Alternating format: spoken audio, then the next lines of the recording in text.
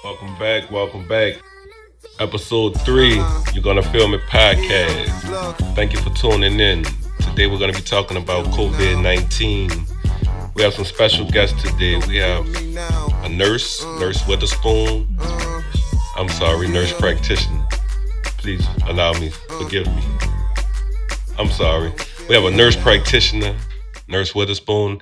We also have a social worker, Mrs. Allen, who goes by clinical social worker. They just corrected me all from the beginning. We have a clinical social worker, Miss Ebony Allen. Ladies, you want to introduce yourself? Miss Allen, you first. Hi, I'm Ebony Allen. I'm a clinical social worker working with youth and families in New Orleans. Hello, my name is Renata Witherspoon. I am a psychiatric nurse practitioner and I am ready to give my input. We appreciate that, ladies. And due to the pandemic we're in, I just want to kind of touch on what's going on, what y'all seeing on the front line with adults, children, not too much pets, but, everything. How's it affecting people? What do you think can be done to actually help somebody mental, save them, all kind of things. So, Miss Allen, you're a clinical social worker and where at? So I own a counseling service called Brookhaven Counseling and Consulting Services. We are located on the West Bank in Gretna. And they also provide social work services through a school-based health clinic in a couple different schools here in the city. Okay, and what type of counseling? All kinds or? Yeah, so mental health services, individual, couples, family, any kind of therapy that a person may need. Gotcha. And Miss Witherspoon, Mm-hmm. where are you employed at and what are you doing where you're employed at? Of course, I know you owned you ran a psychiatric whole, business, but what are you doing now? Right now I am 1099, so I essentially work for myself.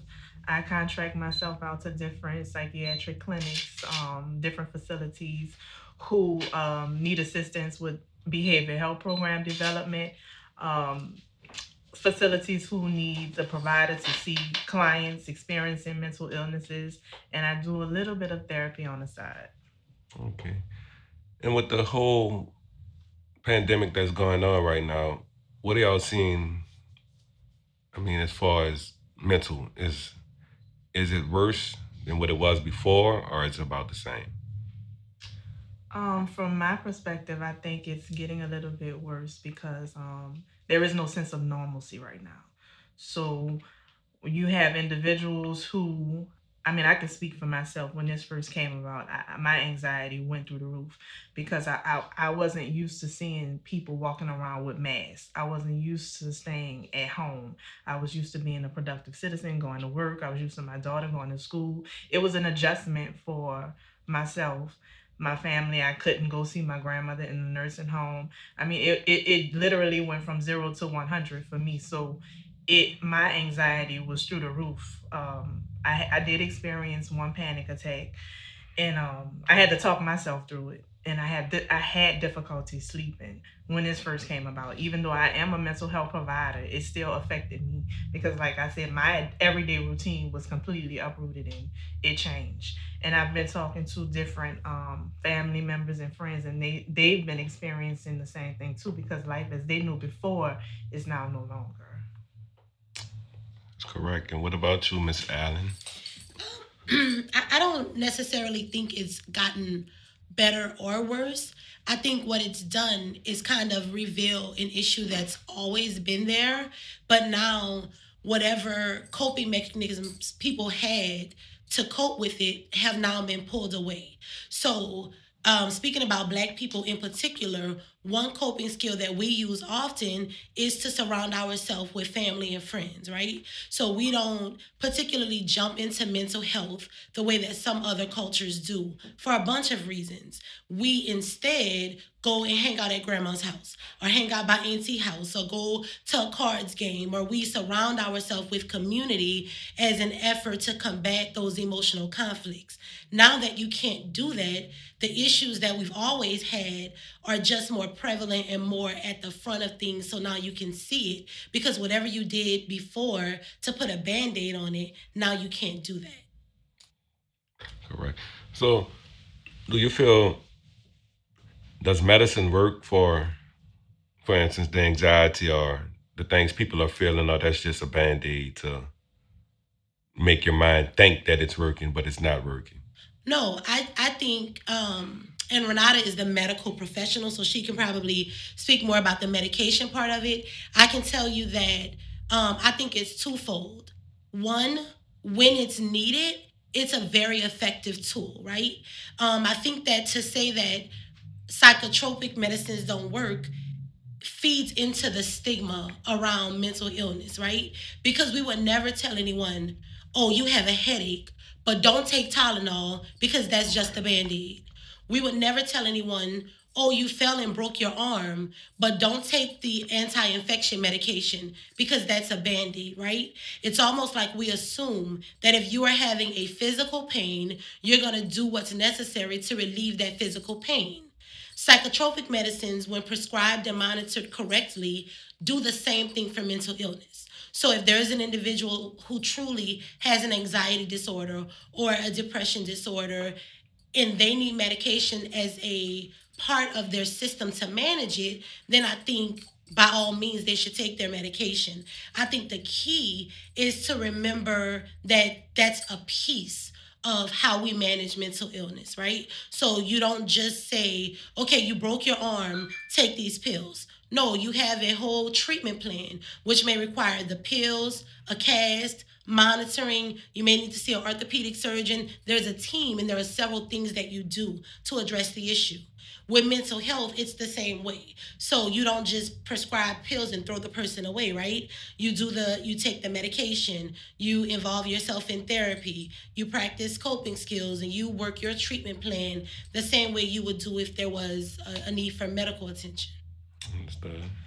I always say that medication, when prescribed, is effective when taken properly. Um, I think with me as a prescriber, short term, I think medications are good for short term and when needed. Life is going to happen. So my thing is, I can't medicate life because we are going to experience something through life. So I don't ever want my clients who come to me and I put them on medication to become dependent on that medication. I want them to go to therapy, identify their symptoms that is causing them to seek the medication. Go to therapy, identify a support system. Who do you go to outside of the medications to give you that support and that encouragement that you need, that motivation that you need? Who you go to as an outlet when you need to discuss something that happened today or yesterday, or whether it happened in your childhood. Who do you go to, or what do you do? What type of coping skills do you have, or coping mechanisms do you have in place? So when you are experiencing some issues that make your mental health exacerbate, what do you do to help those symptoms? What's your outlet? Okay. So the medicine is as needed, but you can't just be, basically you can't become dependent on the medicine. You have to use your other tools. Right. The medicine is just a part of your treatment plan. Gotcha. If necessary, and not everyone needs medication and not everyone is open to taking medication. So it's an option for those who need it and who are open to taking it. But I agree with Renata, it's very important to not just give someone medication and then send them on their way. There's monitoring that needs to be done. There's therapy that needs to coincide with the medication. Okay. And as far as children, are you seeing a difference in kids during the COVID compared to maybe regular, just dealing with regular school days or regular things that happen in their life? Well, it's honestly, what we're seeing so far with kids has been kind of surprising. Children are extremely resilient, right? And for the most part, when in a nurturing environment, they're going to thrive.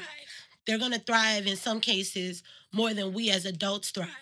What we are seeing is that children who may have had high anxiety, who may have had behavior issues or discipline issues within the school building, are actually excelling now, being able to work from home and move at their own pace. So I think academically, children are going to surprise us when we're able to come out of this and look at what the data shows.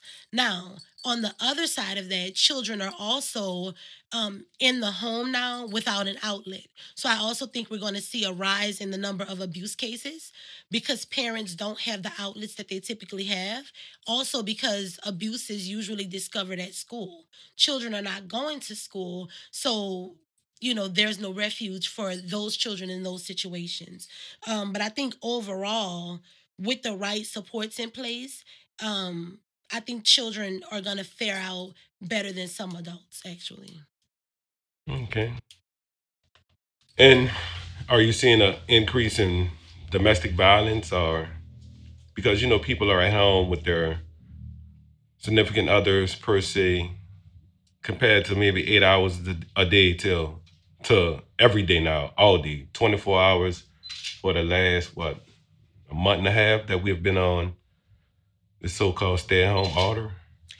So I think that we are in the middle of it right now, which means that it's difficult to really look at data and say what has increased, what has decreased. I think when we're on the other side and we can look back, we'll be able to get the answer to those things. I would imagine so. I would imagine that tensions are higher, that whatever, like I said before, whatever outlets people are used to using, they no longer have. So, just in general, aggression is going to be higher. Tempers are going to flare. Now, whether or not that results in abuse, I think if you're in an abusive home, then yes. That's not to say that if you were not already in an abusive home, that now you will be. You know what I mean? So I think it just depends. I think that that'll be something to look at when we're on the other side of this. I think domestic violence as well as the increase uptick in substance use as well, because people can't. They're having a harder time adjusting to life now, so they go to illicit substances to cope: marijuana, cocaine, heroin, so alcohol. So I think substance use has also increased. I agree with that 100%. So recreational use has gone up since COVID-19. I would be inclined to say yes. Okay, and speaking with you earlier, Miss Renata, you said that you went to New York on an assignment. Yeah, I went to. I wanted to see firsthand what it was like in the epicenter of COVID-19. So I went to the Bronx, and I was stationed at a hospital in the Bronx, and I worked on a psychiatric unit. Um, what I saw was disturbing. It was so different from what I was used to because I have an emergency room background at Charity Hospital prior to Hurricane Katrina, and I've worked in emergency rooms and I've worked in psychiatric facilities, and just the extent of what has taken place with these individuals mentally it was just drastic. I saw two individuals who tried to commit suicide as a result of testing positive for the coronavirus. One of them had minor wounds, graze wounds. The other one, he had a self-inflicted wound to the head, and he had some neurological deficits as a result of that. I've also seen a lot of patients who were clinically depressed as a result of COVID-19. One of them attempted to overdose. They just couldn't handle the new norm. So they went to drastic lengths to try to remove themselves. They did not have the support system, and they weren't able to cope. They already had some underlying mental illnesses that were exacerbated by the COVID-19. I'm not too sure if those illnesses were addressed appropriately, But I know majority of the patients that I did see were not compliant with their medications, as well as therapy sessions. And when I do talk to individuals who are experiencing depression or anxiety, it's important for them to take their medication, but it's also important for them to do therapy as well. I think in some cases, I think therapy is a little bit more important than the medication, because with the therapy, you mobilize, you get those effective coping skills. So when life does throw a curveball at you, which it commonly does, you are able to think and process and go through that situation without having to depend on a pill. So I think in some cases medication is great, but I also think in some cases that medication can be used as a crutch. Well, from personal experience, taking a medication, not per se for psych, because I didn't take it for psych. I took it for anxiety, which I still take it actually. Me personally, it doesn't help. I think in my mind it helps, but it doesn't help. When I actually sat down in front of this lady, which is a counselor, Miss Ethel, she was so great because I went in there with an attitude like you can't tell me anything. And the first thing she told me was, Brandon, you're not in control. So I got defensive. What you mean I'm not in control? I know what I'm doing. I know what's going on. I know what day of the month, the week, the time. She just looked at me and said, no, you're not in control. And it made me sit back and think. So I opened up to her and I just told everything that was going on, what I was dealing with. And I looked forward to going to counseling every week. Then I look forward to going home every night taking the Ativan. Mm. Yeah, well, I'll just speak on that a little bit. The way that I try, because working in a school system, parents are always asking, they want me to put my baby on this medicine. Should I do so? I advise them that I'm not a doctor. I don't want to operate outside of my scope of practice, but here's what I can tell you. I explain it to them that medication is very similar to a restraint, right? So if you have someone who is acting out of sorts, who is going wild, and you place a restraint on them, that restraint is going to hold them down. That restraint is going to stop them from swinging their arms and kicking their feet, right? But if you don't teach them the techniques while they're held down, when you remove that restraint, they're going to go wild again. So that's how I compare medication and therapy. Medication is the restraint. It's going to act in your body in a way that's going to give you a certain sense of control. Therapy is when you actually learn the techniques that are needed when that restraint is removed. So, um, obviously, I'm a therapist. I believe in it, right? I think that, again, not to say that medicine isn't necessary, because for some people, they really, really need it. It is equally as important, if not more important, to get the therapeutic techniques that you need. You talked about your therapist, Miss Ethel, and how she was able to speak to you. The first thing she was able to do was get your attention, right? So I always tell people, when you're looking for a therapist, it's just like you're looking for a significant other. It's the most intimate relationship you're going to have outside of a romantic relationship. So you want to find somebody that's going to vibe with you, somebody that's going to speak your language, someone's going to challenge you when you need to be challenged, but also nurture you, when it's time to do that as well. One thing I'm saying, so, I want to ask Renata, when you were in New York and you seen that, was it all African American or was it all creeds? It was all creeds. Because the news is portraying it as if, or it's an alarming rate that this is affecting African Americans more than it's affecting Caucasian, Spanish, Vietnamese. And one thing I say about that is, in New Orleans is different because you're 70% African American, maybe 28 Caucasian and 2% Vietnamese or Spanish. So just across the world, I wanted to know, was it just blacks or was it everybody else? Because, they portray it so bad. I guess it's how your geographical location is made up. Because when I was in New York, the Bronx, I actually took care of more Caucasians and Hispanics than African Americans who were directly affected by COVID and coronavirus. I think I may have had only one or two African American males that tested positive for the virus. I had way more Caucasian, older, and Hispanic individuals who were affected. And Miss Allen, do you feel do you feel like black people, African Americans, are afraid of counseling? Of course. Um, I think that there are several factors that play into that. Factors both inside of our own community as well as outside of our community, right?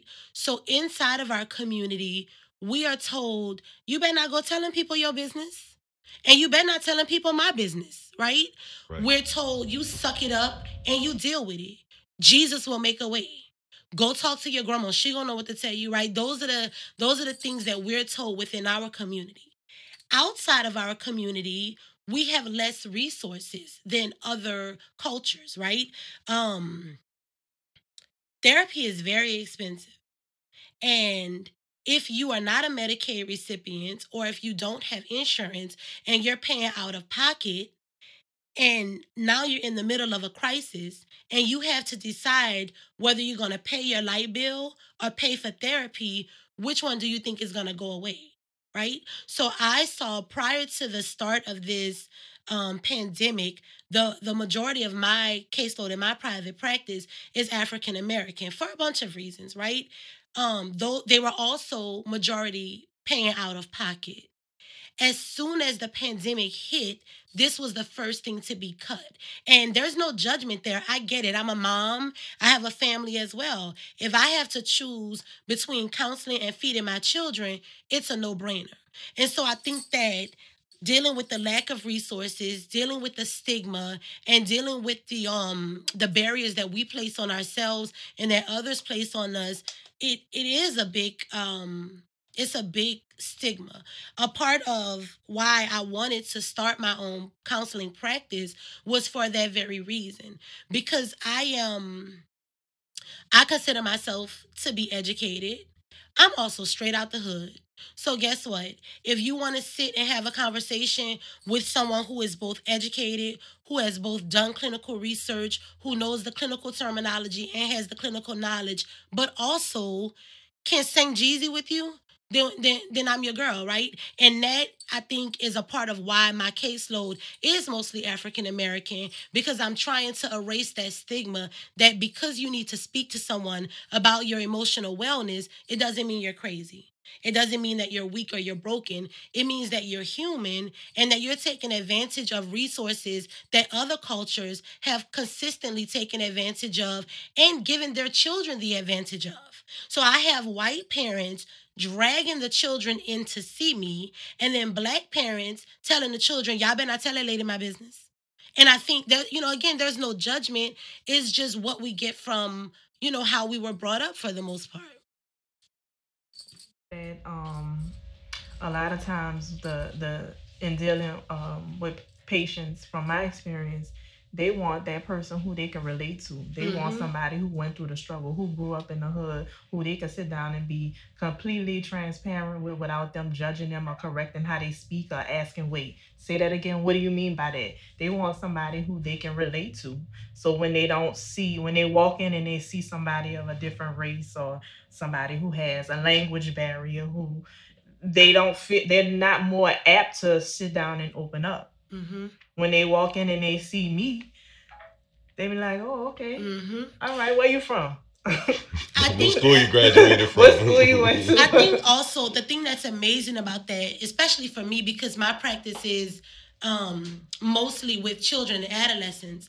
I remember one little girl that I saw right after I first got my office. She was a little 14-year-old black girl, but she attended an all-white private school. And I remember she walked in my office, she sat down, and I started, talking to her, and she just kept looking behind me. And so I asked her, I said, you want to talk about something back there? And she said, all of those certificates have your name on it. And I said, yeah, I earned those. And she said, those are all for you? And I said, yeah. And she said, and you own this business? And I said, yeah. And she got quiet and I said, what are you thinking? And she said, man, if you could do it, I know I could do it.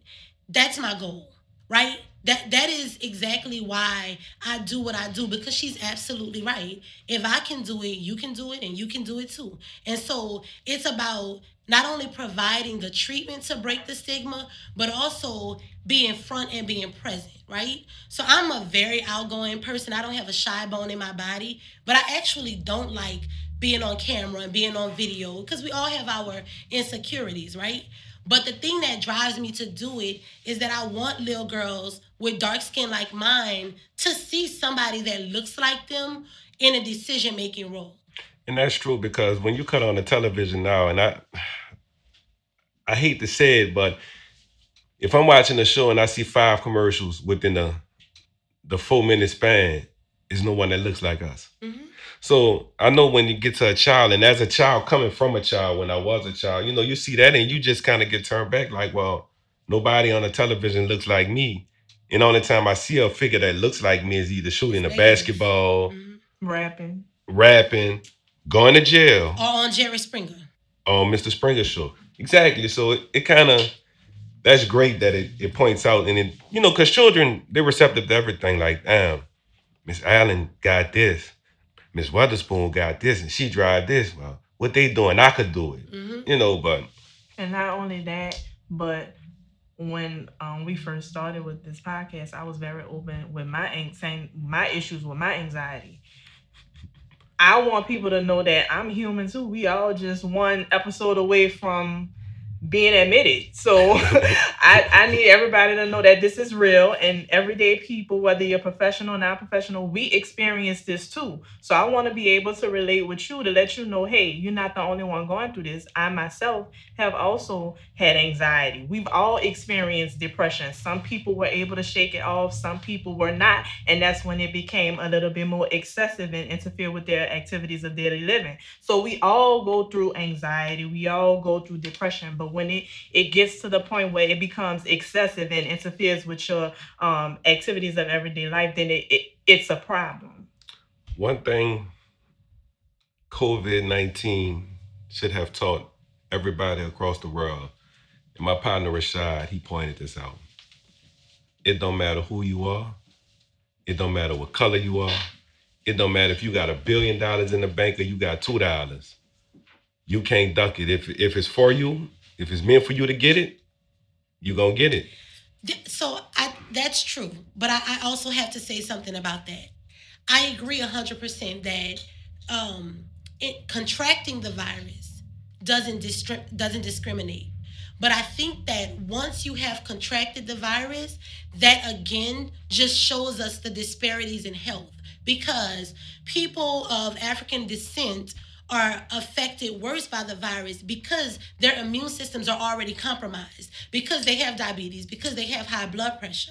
And I've seen so many things that say, well, if you stop eating anything, then you won't have it. And that is definitely a part of it, right? We also know that poor access to health care feeds into increased rates of those illnesses. We also know that working families with less choices for healthy food feed into those disparities, right? I mean, you can see I'm a big fine girl, and I have struggled and tried the diet for pretty much forever, right? You can look at the cost of healthy food versus the cost of unhealthy food. You can get a burger for $2 pretty much anywhere you go, but you're not going to get a really good salad for that price. So just those little basic things alone are things that our communities face every day that other communities don't face. You're not going to go into a well-to-do neighborhood and have a liquor store on every corner. And then you wonder why we suffer with alcoholism on more alarming rates, right? You're not going to be able to find cigarettes and tobacco on every corner in those other neighborhoods. So while I agree that contracting the illness doesn't discriminate, I also think that we have to acknowledge the fact that we are suffering more, not just because of what we eat. Yes, that is a part of it, but it's also all of these other economic issues that we didn't ask for. that we are struggling to make it through each day. Even thinking about the cut in income that families have received. So if you are working and making 2 cents over the poverty line, you don't qualify for food stamps, right? Well, what happens if what you were making is now cut and you have to make a choice between deli meat and processed meat? Or you have to make a choice between prepared food so you can get to your next job or a healthy home cooked meal because of cost. So I think that we have to always go back and consider the things that are within our control, but also some of the things that our families are dealing with that are outside of their control. That's true. That's true. And it is hard. I mean, I looked at some of the things that's going on with people losing their jobs. And, I had a guy on last week. He's a musician. He just talked about how a lot of the musicians couldn't even get unemployment. So that just make your mind wonder, like you say, a choice between processed meat and deli meat. What you gonna do? It's The one thing that Black people do know how to do is we know how to feed our families. So if I gotta feed you with these red beans and these pigtails in it, that may not be the healthiest choice. But if I have to choose between that or not feeding you at all, then I'm gonna make it until I can't make it anymore. Yeah. And I don't want the red beans if they don't have the pigtails in them, me personally.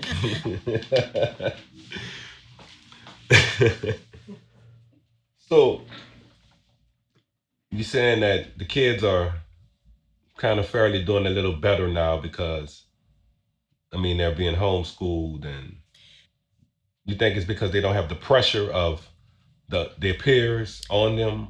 Yeah, so like I'm a very data driven person, right? I don't like to just talk off the top of my head. I like to look at statistics and then speak based on that. I still think it's too soon to say for sure, but I think just like anything else, you have different pockets of kids. You have I'll use my daughter as an example. I have a 14-year-old, and sometimes school can be difficult for her for a bunch of reasons. She is in a loving, nurturing home with two parents who take care of her very well. She's gonna do better in that environment when there are less pressures to think about than there are in the school building, right? On the flip side, there are children who have a harder time being outside of school because school is a safe place for them. School is a place where they know they're going to get a meal. School is a place where they know they're not going to be harmed, and it's a safer place. So I don't think that there's a blanket across the board answer. I think it depends on which population of children you're looking at. I think some children are going to fare out much better, and I think that some children are going to suffer based on their own home environment. But I think it's too soon to really determine what the rates of those things are. I'm sorry to interrupt, but that's the thing about mental health. So like looking at Renata as a nurse practitioner, this is when they're on. This is when the medical professionals are on. People are ill, like they gotta, call in the troops and suit up and go. As mental health professionals, we're on, but we're gonna really be on when this thing is settled. Because right now, people not thinking about talking to me. People trying to figure out how they're going to eat. People trying to figure out how they're going to get gas money to get to work. Now, once this has settled and now we're trying to figure out what the new norm is, I think that's when we'll see an influx in the real need for counseling. And people have to remember, counseling is not bad. Oh, no. It is not bad. It's a great thing, actually. I'm still living. It is a great thing, but for those individuals who are still on the fence about counseling, you can do some things at home to kind of help soothe those thoughts. One thing I recommend highly is journaling, writing down everything that you have in. It's a form of release. For those individuals who have a hard time with sitting down talking to individuals that they are not familiar with, get a journal, get a notebook from the dollar store and just write down everything. When you're writing, just write whatever comes to your mind, however you feel. It doesn't have to be grammatically correct. It's not going to be graded. Nobody will see it. If you don't have that support system or anybody who you can identify in your immediate network of family and friends that you can go to, that you can trust and get some sound advice or encouragement, get a journal, get a sheet of paper, and just write out everything that you feel, everything that you think. Get it all out. That's a form of therapy. Another thing that I highly recommend is a mood journal. A lot of people ask me what that is. So you get a notebook, you get some paper, and every day you rate your moods. I do 0 to 10. 0 can either be the worst day, 10 can be the best day, or 10 could be the worst day. 0, however you see fit. 5 is somewhere in the middle. On the days where let's just say 10 is a great day. 0 is a great day. Let's just say you're cruising in. You notice that you've been having more zeros, more good days than bad days. You write down everything about that day, surrounding that day, where you were, what you were doing, who you were with, how you were feeling, what music you was listening to. Write down and be very specific when you are entering your entries, when you are writing down your symptoms. Be very specific. You go back, and if you see that you are having more good days than bad days, then you repeat that. You stay around those individuals. You do the same activities that you were doing. You go to the places that you go to make you feel a certain type of way. If you notice that you've been having more bad days than good days, you look back and you see where you were, what you were doing, who you were with, and you remove those triggers, is what I call them. You remove as much as that from your daily routine as possible. Anything that's going to affect your mental health well-being, you have to remove it. If you see that you're having more in between days, then you know you need to make some adjustments in between. And I think that's highly effective because you identify people, places, and things that increase your anxiety or make you feel uneasy or solicit certain feelings of depression or sadness, or you feel isolated. Start removing people, places, and things that make you feel uneasy. Another thing I recommend is meditation. That's good. Yoga and being active, getting outside, doing anything to get that heart rate up. Sunlight, exercise, all of that releases those chemical endorphins in your brain that signal you to get more energy, to be more happier. And it also makes your body tired so you can go to bed and get a good night's rest. People do not realize how important good sleep hygiene is. And with sleep hygiene, it's important for you every night to develop a routine. Go to bed around the same time each night. Remove all the distractions. I always tell people, and they laugh, but the bedroom should be reserved for 2 things: that's sleep and sex. So anything outside of that is a distraction. Remove all of those distractions. Turn your phone off. Stop scrolling Instagram, Facebook. Get you a proper night's rest. And one thing, I'm gonna come to you, Miss Allen, but another great thing is journal, but adult coloring book. Mm-hmm. You could buy these coloring books that have all these explicit words, and you could color, and it'll take your mind off. It'll make, because at this point, you're focusing about not going out the line. So that's blocking anything negative that's going in. Well, that's what I did. I have a personal story. I'm just happy I'm still here. What you got, Miss Allen? Oh, she said sleep and sex. I just said check and check. I don't have anything else to add. I got 2 black women here who just... Yeah, for those individuals who are still on the fence about going to talk to a professional who they're not familiar with, who they think they can't relate, just try some of the activities that I just mentioned on your own while you're at home, just to kind of help ease those symptoms that you've been experiencing. I don't understand. I guess I do understand, but I don't understand why people are on the fence. People are scared to go to counseling. I get the whole thing. When you were small, suck it up, don't cry, man up, don't tell the people my business. But we try everything else. A lot of us try drugs. Without hesitation. So if you know this is going to better your life, because we know counseling can actually help you, get you further, get you over what you're scared of, or stop you from doing some shit that you don't want to do. I don't get it. Or why we back away from it. I don't. just the stigma associated with mental illness. When you go to a psychiatrist, from this is from just me seeing patients. When patients come into me, they are very hesitant at first. When I do my initial psych eval, there a lot of them are not forthcoming because when they come in, they feel like if I'm coming in to see this person, then I'm admitting that I have a problem. Mm-hmm. They don't want to admit that they have that problem.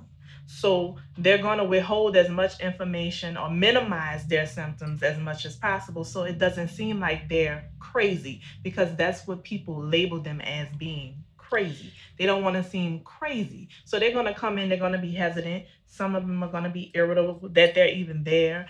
Other people are going to minimize their symptoms. So it goes back to the stigma that's associated with mental illness. They don't want to see a behavioral health provider because to them it's conveying that they are admitting to themselves that they have a problem. Yeah, I agree with that 100%. I also think that one barrier is that it hurts. We don't want to do anything that hurts, right? And so the idea of counseling is to get to a place where it doesn't hurt as much. It's to get to a place, when I said earlier, life is life and life is going to always happen. I agree. The purpose of counseling is to be able to give you the tools that you need to handle it when life does happen. It is often difficult to get to that point without first uncovering what has happened along the way. And that is painful, and that is scary, and it causes people to have to face the very things that they want to turn away from. So I think that those are also barriers to counseling. And then it just goes back and it runs deep. I think it's generational. Like, we are really taught that you keep the family business within the family. We are taught that you are strong enough to handle it and all you have to do is pray. And I'm a Christian, and so I'm definitely not saying don't pray and don't believe God, but I think you pray, and you pray that God sends you to a therapist like me so that we can get you exactly where you need to be. Well, one thing about it, I'm a devoted Catholic. But you can pray, and you're supposed to pray, but God places things and people in your life for a reason. Think back to what you said, Miss Allen, about the Tylenol. You're not going to break your arm and not take I don't know the word you said, but the pain medicine. Or you're not going to take the antibiotic not to get the infection. You're not, you're going to take it. So you're not going to just sit there and, God, please heal this broken arm and go through it. No, he places people there and people with talents to get you, and that's kind of what we got to recognize, because New Orleans, we kind of have that Southern Baptist mentality. Like, Jesus, like you say, Jesus will make a way. Yeah, but he will make he making a way to you, to Renata. Resource. Exactly. Yeah. And, to bring it back to spirituality, a part of it is that we have to have faith, right? But we also know that faith without works is dead. So you can have all the faith in the world, but you got to, you have to put the work in as well. Yeah, you got to. Because, I never thought of counseling ever. Like, man, look, I'm strong. I'm headstrong. I'm a man. And I done been through some shit in my life, personal life, work life, relationship life, whatever. But, it's just one day I sat down and was like, you need to talk to somebody. And I'm going to share my story. And Renata knows some of my story because this is my child's cousin. June 19th, my mama died. Like, people don't understand. People walked in the room and was like, Mr. Gilmore, you need to make a decision. Like, make a decision. What's going on? So I called Renata cousin, which is my little boy's mother. She called Renata. I have another friend that's a nurse. We worked on your mama for 45 minutes, sir. She ain't coming back. So you either need to let us know what to do. So I'm thinking in my head, I know what my mother told me. Don't let nobody work on her. So at that moment, I'm feeling bad because we went 45 minutes. That's the first thing. So to look at my auntie and look at my mom, my husband, and my little brother and be like, I got to pull a plug. that's like the hardest shit you could do in your life. This my mama. But the second hardest thing was looking my grandmother in her eye and telling her, your second child and died. Because I had to tell her first child died, which her baby child. Now I have to tell you your oldest daughter died. So, it goes there until, like this shit is unreal. This is not life. Because you envision with your parents, your parents are gonna be here forever. Your parents teach you everything, preferably your mother. Not no knock on fathers, but your mother. Your mother teach you everything. She teach you how to love properly, but she don't teach you how to live without her. And that's what people don't get. So I went through this whole thing from June 2019 in Byron could attest, the producer, to about September. I'm like, fuck it, I'm gonna go out of town and work. It's gonna kill everything. That could have been the worst thing I did. You get out of town, your mind just started wandering, so I started blocking it. I didn't turn to drugs, because I never was a drug like liquor. I smoked cigarettes. Smoking more. Come back home, reality's back. My mother stayed 8 houses down. I gotta pass this house every day. So here it is, I'm stressed. Now I'm not eating. I lost 20 pounds. Went to the doctor 7 times. I'm lying by her. 7 times. Emergency room in my primary. Had every test the man made. I ran the bill up. God forgive me, Ashton, y'all ain't getting y'all money. But ran the bill up just to, have the primary. And the ER nurse coming in like, Mr. Gilmore, nothing is wrong with you. So my doctor really sat me down because we have a personal relationship. And she was like, you grieving. Mm-hmm. She like, there's nothing you can do to get you grieving. She like, you need to go talk to somebody. I'm a healthcare professional. I'm not a, counselor. Talked to a few people that work, people don't want to pass opinions, and me, I'm blunt, Ronaldo, Byron, I don't give a shit. I don't care what you feel about me or whatever. I'm like, okay, I'm gonna go talk to the lady. And like I told you earlier, once I talked to her, it just felt like you laying down and you had nothing but bricks on you and you can't get out the bed. It just felt like I could just move then. Yeah. So after maybe the fourth week, started eating again. And just started looking at life a little differently, And here's the wonderful thing about counseling. I don't know if you're still going or not, but what I do know for sure is that if you keep living, you're gonna hit another bump. Oh yeah. Right? I just lost my mom in January. And it was completely unexpected. Like she just died out the blue. And so I can relate to that pain, to that uncertainty, and just being like, what the hell do I do now? What I do know is that there's no feeling that I've ever felt like that. I hope I never feel that way again. But my experience has told me that there's going to come a time where I'm going to feel lost again. The wonderful thing about therapy is that, one, you can always go back. And two, once you've learned those skills, now you have them. So hopefully Miss Ethel taught you some coping skills that you can go to if you can't get to her, right? That's the beautiful thing about therapy, that when you know it, you know it. And a lot of what I do in therapy, because I'm an educator first, so a lot of what I do is education. I'm going to teach you about the hormones that contribute to you feeling happy. I'm going to teach you how sleep affects your mood and how you have choice over your environment, right? So that when you hit that bump again, it may be 10 years down the line, you're going to know some of these things that we talked about in counseling. You may have to go back and see a counselor again, and that's okay. But for the most part, what I want to do is arm you with as many tools as I can arm you with, so that when you are feeling stressed or anxiety, you can, number one, put a name on it. Because if I can put a name on it, then I can figure out what to do about it. And then number two, you're now less likely to turn to drugs or to turn to sex or to turn to some of those other addictive things, looking for that chemical release.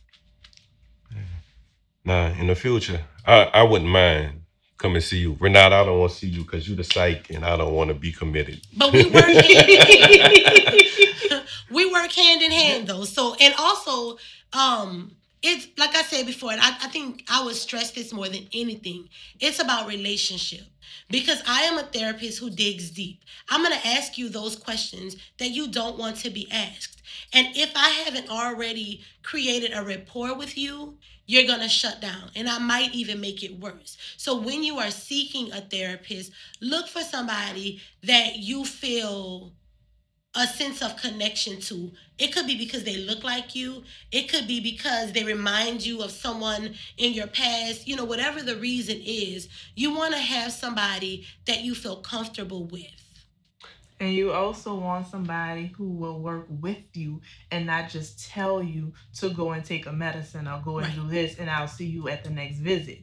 I found that I get more cooperation out of my patients and my clients if I work with them. I tell them to do the journaling. I tell them to do the mood journal. I tell them to do different activities because I want their input. I want to know, is this working? If it's not working, what do I need to tweak? If I do put them on medication, they have to do a mood journal because I need to know what you're experiencing outside of this office visit because you have to take this medicine every day. I don't. So I need to know, is it working for you? On your days where you have all 10s, which means you had great days, where you taking the medicine? So that them engaging with me makes them feel more comfortable because they don't feel like I'm just going to the doctor and they're going to give me some medicine and I'm going to go home. No, they actually feel like, okay, I'm going to sit down and I'm going to talk to her and I'm going to let her know, hey, this is working, this is not working. I was feeling like this, and this when I started taking this medicine. And based off of what they tell me, that's how I make my next move. So I don't ever want a client to come to me and feel like she not going to listen. She just going to give me a pill and send me about my business. That never happens with me. I always make them do something involving their care, whether it's the mood journal, whether it's texting me. My patients know they've hit me up on Facebook, they've hit me up on Instagram. Some of them have my personal contact information. They'll text me in the middle of the night, hey, I'm not feeling this, that, I started taking this medicine and I'm feeling like this and that. I'm very open with my patients. They can contact me at any time. I don't want them to ever feel like they're going to somebody who's not listening. So I take their input very seriously. I give them assignments. My patients can tell you I give them assignments because I need to know what's going on when you're not here. I only see you every so often. So in between those visits, I need to see what you wrote. I need you to email me or text me to let me know, hey, I started this coping mechanism and it's working. I had this experience and I made it through. Or, hey, you started me on this medicine. I'm having these side effects. I'm really not feeling it. All right, come on in. We can take you off of it or we can adjust it to see how can we make it work for you. Or if I need to take you off of it and put you on something else, I still need that input and I want them to feel like they are a part of their care. And one thing also people should realize, if you do seek counseling, it doesn't hurt to explore other options. Meaning, I seek the counseling, but I went YouTube, how to deal with such and such. Me personally, I found a sermon, and I'm Catholic, but I found an old Baptist Southern preacher named Reverend Timothy Fleming. And the sermon was, and I still listen to it, I swear every day, how to deal with that. And it soothes you. Like, you have to find other options because your counselor is human too. Exactly. Your counselor, she's helping you, but you gotta want the help and you gotta try to help yourself. Yeah, and because we started off the conversation about COVID, I think that's one of the things that makes COVID-19 so difficult to deal with, because we're all experiencing it at the same time. So the company that I work for, we do the school-based health clinics inside of schools. We also have a clinic, a community clinic. And obviously when the schools closed, I started seeing more adults in the clinic. I feel like the first 7 days, I must have had 2 to 3 clients a day whose mom had died from the COVID virus. Now we're in March. I just told you my mom died January 7th. So here we are 2 months later, and I'm getting calls from people whose mom has passed. But you still dealing with what you did. But I'm right. And so one sign of a good counselor is being able to know that, recognize that, and do something about it. But the other thing, so I was going to say that, we're all dealing with this at the same time. And then I wanted to piggyback off of what Renata was saying. I actually think that if you are seeing a counselor who tells you what to do, you should probably seek a different counselor. Because I tell all of my clients, I am not in charge. I am your partner. My role is to make observations, ask questions, and offer insight. My role is not to tell you what to do, because I really believe you know what to do. You may not know that you know what to do, but my role is to pull out that resiliency, right? My role is to teach you these strategies and then walk beside you as you figure out how they're going to best serve you in your life. For one thing, you're not about to sue me. You're not going to go say, oh no, Miss Ebony said do this and look how it worked out. You came to that conclusion on your own. Right. I just walked alongside you as a partner. So I think that if you have a counselor who says, oh, do X, Y, and Z and it's going to fix everything, then you need to seek a different counselor. Anything, Renata? No. And that is correct. So we're about to close up. Miss Ebony, you want to give everybody your, I don't know if you on social media. Yeah, so I'm on Instagram at Brookhaven Counseling 504, and I'll spell that BROOKHAVENCOUNSELING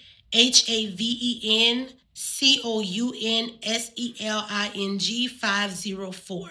And I can be reached at area code 504-372-1810. And are you on Facebook or Twitter or just? So I have a all right, don't judge me, okay? Here's a disclaimer. I'm not really great with social media. I have a business page on Facebook, but I don't know how to tell people to get to it. Maybe y'all can look at my phone and offer me some. We'll help y'all. Okay, thank you. We'll help y'all. I had to write down my Instagram to remember to tell people. You're not 55. I know you're not. I feel like it sometimes. And Renata, your contact information? Okay, so I can be contacted by telephone at 844-556-8550. And you can email me at rweath1@yahoo.com. I am on social media. I'm going to give you my business page. Please.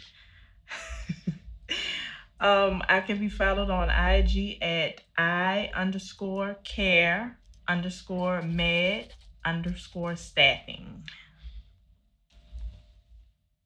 That's kind of difficult. You want to repeat that? I_care.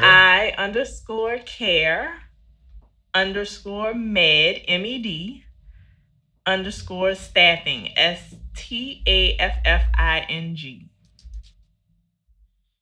Okay. And that's Nurse Weatherspoon Nurse Practitioner. I'm sorry, Nurse Practitioner Weatherspoon and Mrs. Ebony Allen. LCSW, that is. They didn't correct me all day. They're getting me together. Everybody needs a little support. Yes, that is true. And I just want to thank both of you ladies and for everybody out there. This is two beautiful women that's doing their thing. We rarely find that in New Orleans because, they're in a professional site, professional aspect of it. They're not, fan page only or things of that nature. This is two women that's getting up every day trying to make New Orleans and America better. So if you feel like you need any of these services, please don't hesitate to reach out. They're not going to hesitate to reach back out to you or try to help you get through what you're going through. Hopefully everyone is staying safe. If you're in the city of New Orleans Parish, meaning New Orleans, Algiers, and Venetian Isles, you need to stay inside till May 16th. Wash those hands. Wash your hands. Wash your hands for 20 seconds. But wash your hands. You need to wash soap. So antibacterial soap. Please. And keep your hands from out your face. Yes. Wear masks in the public. Please adhere to that ladies rules. She's not telling you this to try to make you stay inside just because she don't want you outside. We don't want to see anybody else die. We have a murder rate that's ridiculous for the size of this city. So COVID adding on to it is not good. It's not good. So please adhere to the warning, stay inside. If you have any questions, you can contact Miss Allen. You can contact Miss Witherspoon. I don't want to say nurse and social worker because they're going to correct me again. But I am Slim. This is You're Gonna Feel Me podcast. Thank you for tuning in. Hopefully we see you next week. And like the old New Orleans saying, per Papa Smurf, love is the answer, no matter what the question is.